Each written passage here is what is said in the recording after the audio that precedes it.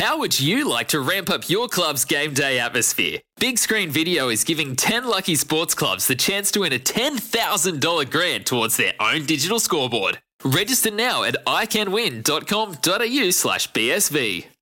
Want to witness the world's biggest football game? Head to iCanWin.com.au, predict Australia's score with a crystal ball, and it could be you and a friend at the FIFA World Cup Qatar 2022 semi-finals, all thanks to McDonald's. Maccas, together and loving it. TNCs apply. The World Indoor Athletics Champs have just finished in Belgrade, and it was a solid showing by New Zealand. The real highlight, understandably, you've read it, you've heard about it over the last 2 or 3 days. Hamish Kerr claiming New Zealand's first ever high jump medal, a bronze. Scott Newman is New Zealand Athletics High Performance Manager. He's with us now on SCNZ. Let's tell us, Scott, I want you to give us some context. How big a win is that for Athletics New Zealand, that Hamish Kerr medal? Yeah, I guess it's unusual, isn't it? We haven't produced jumpers traditionally over the years. We've always focused probably on throws and the distance athletes. So to have a jumper competing at a world-class level, in fact, getting a medal at a major international is quite significant. But we've always threatened, but never quite got there. Yes, I think this is really important for people to understand the enormity of athletics. I could go back to the halcyon days. You would remember them, two of the 80s, the Pan-Pacific Series. And athletics was huge. Ever since that era, it's sort of come in those cycles, the Commonwealth Games cycles, the Olympic cycles. But something like a track athlete to do this, a field athlete, and the immense competition he's up against, it says a lot about the kid, doesn't it? Yeah, you follow, I guess those that do follow any track and field, you'd realise how competitive it is at that highest of levels. And to be jumping as high as Hamish is now, 231, that'll make a final at basically any major. And then it's just your day. If you can jump right up with your best on that day, you're going to be right there. But you're right, there are literally, there would be hundreds of athletes who are competitive at a world at a world level. You just have to get there and then perform on the day. And to Hamish's credit, he did that last year too at the Olympics. They cracked the top 10 placement at the Olympics last year at his first major. And this was his first ever indoor competition. And to do what he did and go 231, equal what's actually the area record, it was fantastic. So from your understanding, Scott, what's changed about his approach to the jumping? Nothing really. I think it's just consistency. He moved to Christchurch to be coached with Terry Lomax 2 or 3 years ago, I think. So it's just time. It's just learning that craft in time and getting a bit older, getting a bit smarter. So in this year he's had a good domestic season, come off a solid domestic season straight into this. Yeah, outstanding. Okay, Tom Walsh, another bronze, 22.31. That equals his Oceania and New Zealand indoor record. Where's he at? I mean, he sounded pretty happy with the bronze. But... He was. Look, I think he'd struggled over summer. But I think we often see this. Last summer we saw it. He just doesn't quite connect on a domestic season. So he'd been throwing, I think he had a best of about 21.59 or something domestic season. Of course, he went into the US where he's got a base. He spent a couple of weeks training there and things just started to come right and click. And he had actually sent me a message and said he'd thrown 22.20 in training. So he was really looking forward to getting there. And sure enough, first throw, 21 21.20s, and he was right there. He was right up, and then finished off with that 22.31. Yeah, but bronze for him, I think that means a lot. That's his fourth medal at World Indoors. Dane Zhao would be our only athlete who's had more. He was really happy just to get up there and get a medal again. All right, I'm excited about Olivia McTaggart. I know that, and that shows no disrespect to Eliza McCartney, but, sixth in an indoor worlds, that's not a bad effort, considering she literally jumped off the plane and got going. Yeah, she did. It was classic. It was literally, probably 12 days ago when we got the invite from World Athletics, and, of course, the phone call went to Livy to say, are you keen? And, of course, she jumped at it. But then we couldn't get the poles on the plane. Why not? Too long? Just cargo. It's funny, we can only get them on certain planes, and the length has been reduced. But at the moment, the cargo and freight's so difficult, we just didn't have the time to make it work, and all the connections work through the different international airports. So we literally had to buy some more poles for her from Poland, and somebody drove them from Poland into Serbia for her. And a few cash deals here and there, and made it happen. And to her credit, she jumped off the plane and did outstandingly well. We love a good cash deal.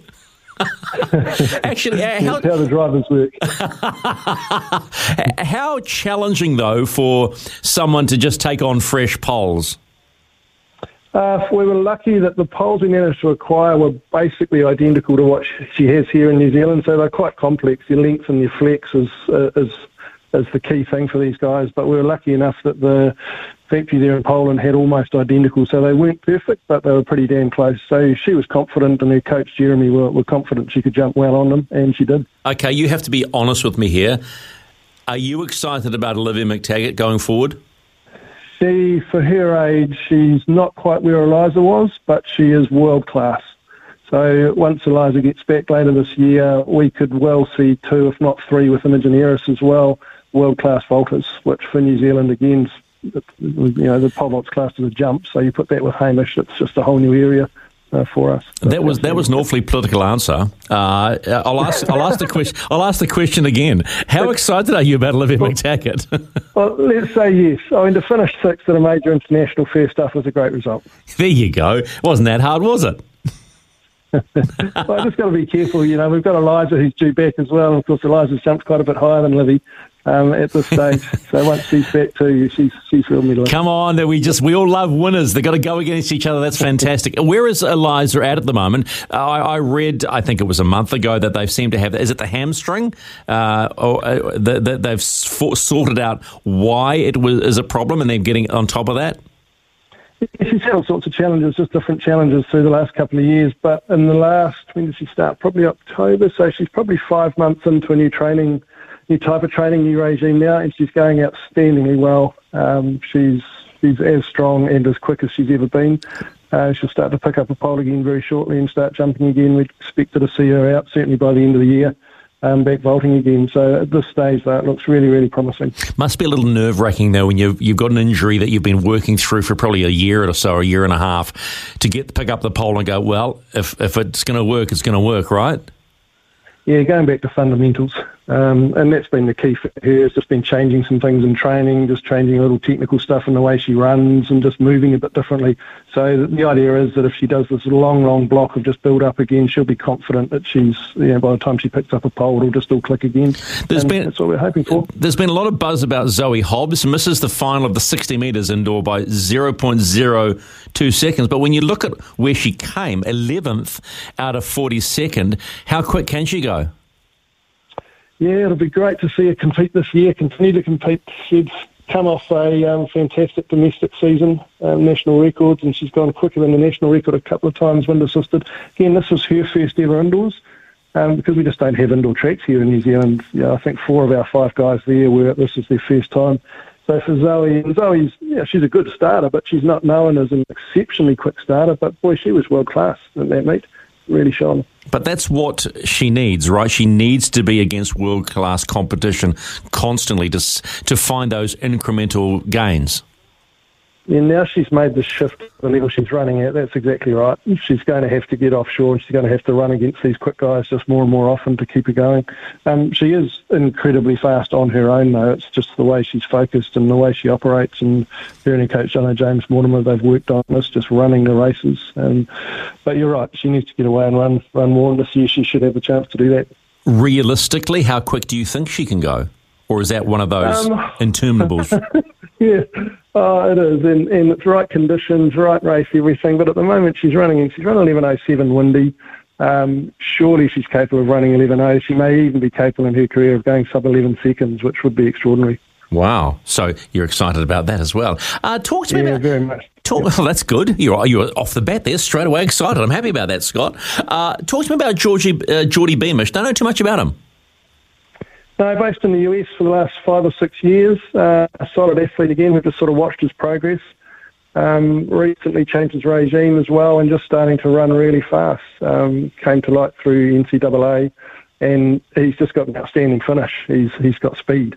So if he's there or thereabouts with a couple of 100 metres, 150 to go, he's right in the running. And that's certainly what happened in this heat. 3,000 metres at World Indoors there. He just ran an excellent tactical race, put himself in position and finished a very confident second. Then in the final, I think he admitted he just didn't have the legs and didn't quite get there. But again, young guy, first time major to make a final. Finished 10th, I think he was, which is it's pretty impressive. Do we have many athletes in the NCAA system? We've got a lot. A lot. And when I say a lot, we could be 40 to 60 athletes. Mm-hmm.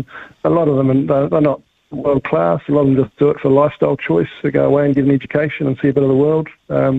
We probably have 4 or 5 key athletes who would be on our radar over there. Can you give me some names just and what they're doing? I'm just intrigued because I find that whole college system fascinating. Yeah, at the moment, it's distance athletes is the focus. Look, Geordie would be outstanding. I can't actually rattle them off the top of my head. My brain's a bit dead. But there's probably 4 or 5 there that would be. We've got our eyes on them as a program. We just keep monitoring them, and the system's a little bit different over there, so it doesn't necessarily tie in with what we do here in New Zealand in our competition model.